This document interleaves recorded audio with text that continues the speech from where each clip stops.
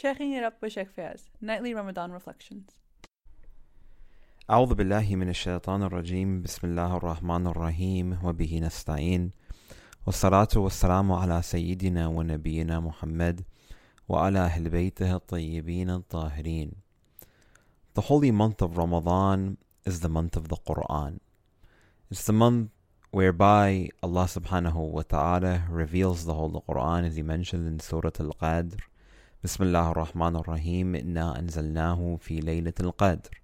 That surely we revealed it, meaning the Holy Qur'an, on the night of Qadr, which is the most significant night of the blessed month of Ramadan. When it comes toward our responsibilities in terms of our engagement with the Holy Qur'an, we have to also realize that it's the month where we have the opportunity to build a relationship with the book of Allah subhanahu wa ta'ala.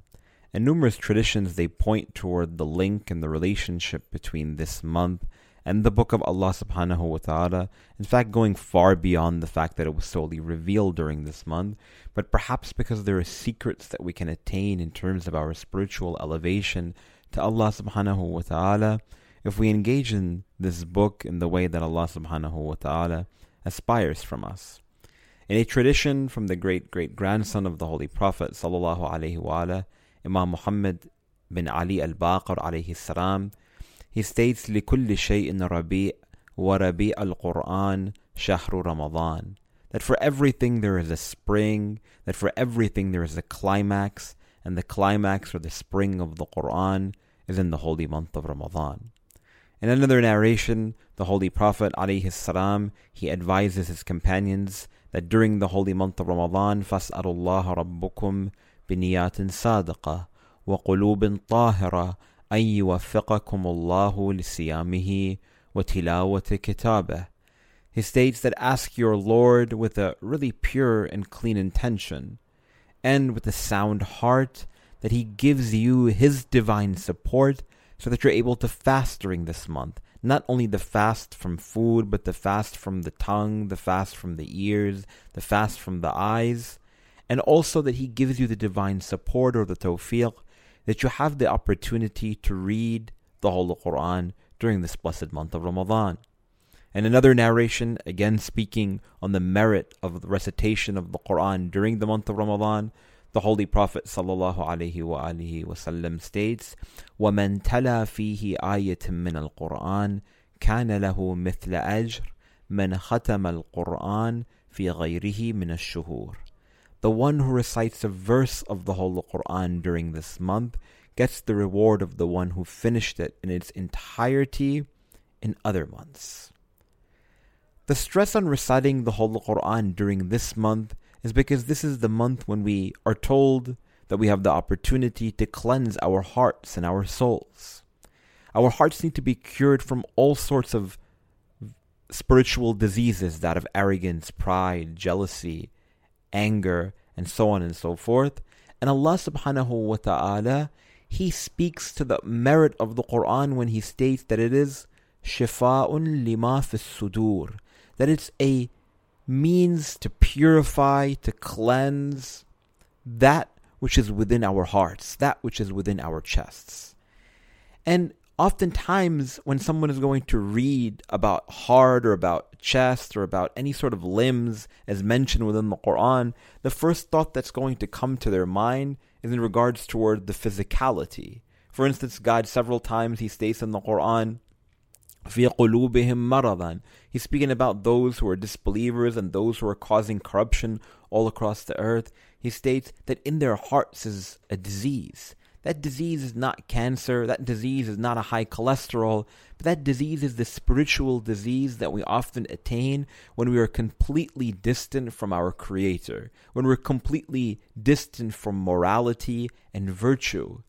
But Allah subhanahu wa ta'ala tells us in this verse that if we engage with this text, and if we allow for ourselves to embrace it, and be receptive to the fact that it is a book of guidance, then inshallah we will be cured from all of those diseases of the heart and of the soul. But when it comes toward the Holy Qur'an and our relationship with it during the holy month of Ramadan in specific, we see that we could find ourselves in a wide variety of different groups of people. And let me just say, as a quick introduction toward these different groups of people, this is not in a way that we begin to say, oh, I'm one of these or I'm one of that, but rather that we begin to realize that these days and that these nights during the holy month of Ramadan are the potential to change whatever happened in our past. Allah subhanahu wa ta'ala gives us this month of opportunity as really a new chance for us to refine ourselves, to perfect ourselves, to become completely different people. But the step and the onus in reality is on us to decide whether we want to be of those who are putting forth one step closer toward God. And as traditions tell us, He will take 2 steps closer toward us if that's what we desire from Him. But we have to have that sincerity, and we have to have that clean, pure intention in doing so. So when it comes toward the Qur'an, most people, they see the Qur'an as a celestial text that is incredibly distant from them. That the book of Allah subhanahu wa ta'ala is only to be brushed off from all of its dust during a wedding or during a time of death. And when we read the Arabic language, it's incredibly difficult to understand, though it might sound really nice. Or for instance, when we read the English translation and its Shakespearean English, again, we just get turned off from reading it, and we just want to put it back on the shelf because we think that it's not for us. Many times in the Qur'an, Allah subhanahu wa ta'ala speaks of the fact that the Qur'an is a guide. The Qur'an is not to be read like a novel. It's not to be read like a book of science, like some people might say, but the Qur'an in its entirety is a guide. It's a book that allows to create a roadmap for the one who desires, again, to be guided by it. That means it's not only about people who, for instance, like to listen to the Qur'an. Many people, they can find themselves in this group. They love to listen to famous reciters because of their beautiful voices and the beautiful words and the poetry and the rhyming of the whole Qur'an. And in reality, we are told that Allah subhanahu wa ta'ala rewards the one who just listens to the Qur'an. There's another tradition that tells us that Allah subhanahu wa ta'ala rewards the one who reads the Qur'an. Another one receives another tradition that tells us that the one who just looks at the verses of the Qur'an, they receive a reward. Others speak on the merits of memorizing certain chapters of the Qur'an. But the month of Ramadan is not the month where we only listen to the Qur'an. It's not the month where we only read the Qur'an. It's not the month where we only memorize chapters of the Qur'an, though all of those things have their own benefit and they're certainly virtuous in the eyes of God. But at the end of the day, we want to be a people who make the next step when it comes toward building a relationship with the book of Allah subhanahu wa ta'ala. And like I said, that means to be guided by it. And we can't be guided by the book of Allah subhanahu wa ta'ala unless we are truly in a state of contemplation and reflection of it. God tells us in the Qur'an, Bismillah ar-Rahman ar-Rahim, أَفَلَا يَتَدَبَّرُونَ الْقُرْآنَ أَمْ عَلَىٰ قُلُوبٍ أَقْفَالُهَا. Do you not contemplate this book, the Qur'an, or upon your heart is there a lock? Again, God makes mention toward the heart in relation to the Qur'an, because the heart is a spiritual vessel that has the opportunity to be receptive to that which is within the book of Allah subhanahu wa ta'ala.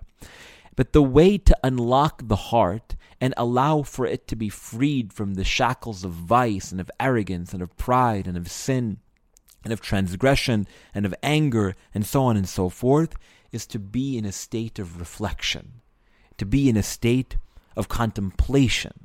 Contemplating upon the Qur'an is something that in reality we all can do, and in fact is a responsibility of ours, specifically during the holy month of Ramadan. For instance, when we read the stories of Noah and Abraham and Moses and Jesus, peace be upon all of the prophets of God, we shouldn't just see those anecdotes as historical anecdotes, but rather we should see ourselves living in it. What would I do if I was living during the time of Prophet Noah? What would I do if I was living during the time of Prophet Abraham? Would I have boarded the ark or no? Would I have supported Moses alayhi salam or no? Would I have been those who oppressed Jesus or were sitting there by his feet learning from him? We can't read the whole Qur'an as a historical text from 1400 years ago, but again, read it as a book that is alive. and that has the potential to open our hearts and our souls if we ask God and say, oh God, I'm opening your book. You've sent down this to us to be a guide for us. So let it speak directly toward that spiritual vessel that you've created us with. And we've been taught by Ahlul Bayt alayhim salam, the family of the Prophet of God sallallahu alayhi wa alihi wasallam, that just in the same way that the whole Qur'an is not limited to time and space, they are also not limited to time and space. So again, read the anecdotes about the Prophet, about the family alayhim salam, also as their living creations, and ask yourself, what would I do under these circumstances? We see, for instance, that many verses of the Qur'an, they tell us to go out and look up at the skies and look at the trees and look at the heavens and look at the stars. That doesn't only mean that we just read it and we memorize those verses, but it actually means to go out and see it. Many times Allah subhanahu wa ta'ala speaks on a historical anecdote and He states, go and see the world, siru fil ard, go and travel, go and be witness toward that which has happened in history. Again, it's not only that we read it or we listen to it in really, really beautiful Arabic language or that we memorize that particular verse, but again, it means that we need to act upon it. And a couple of important points when it comes toward reading and engaging with the book of Allah subhanahu wa ta'ala.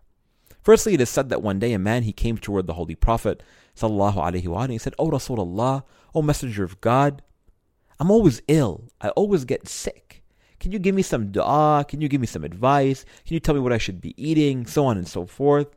To which the Prophet ﷺ responds toward this man. He said, what is hindering you from reading 30 verses of the Qur'an every single day?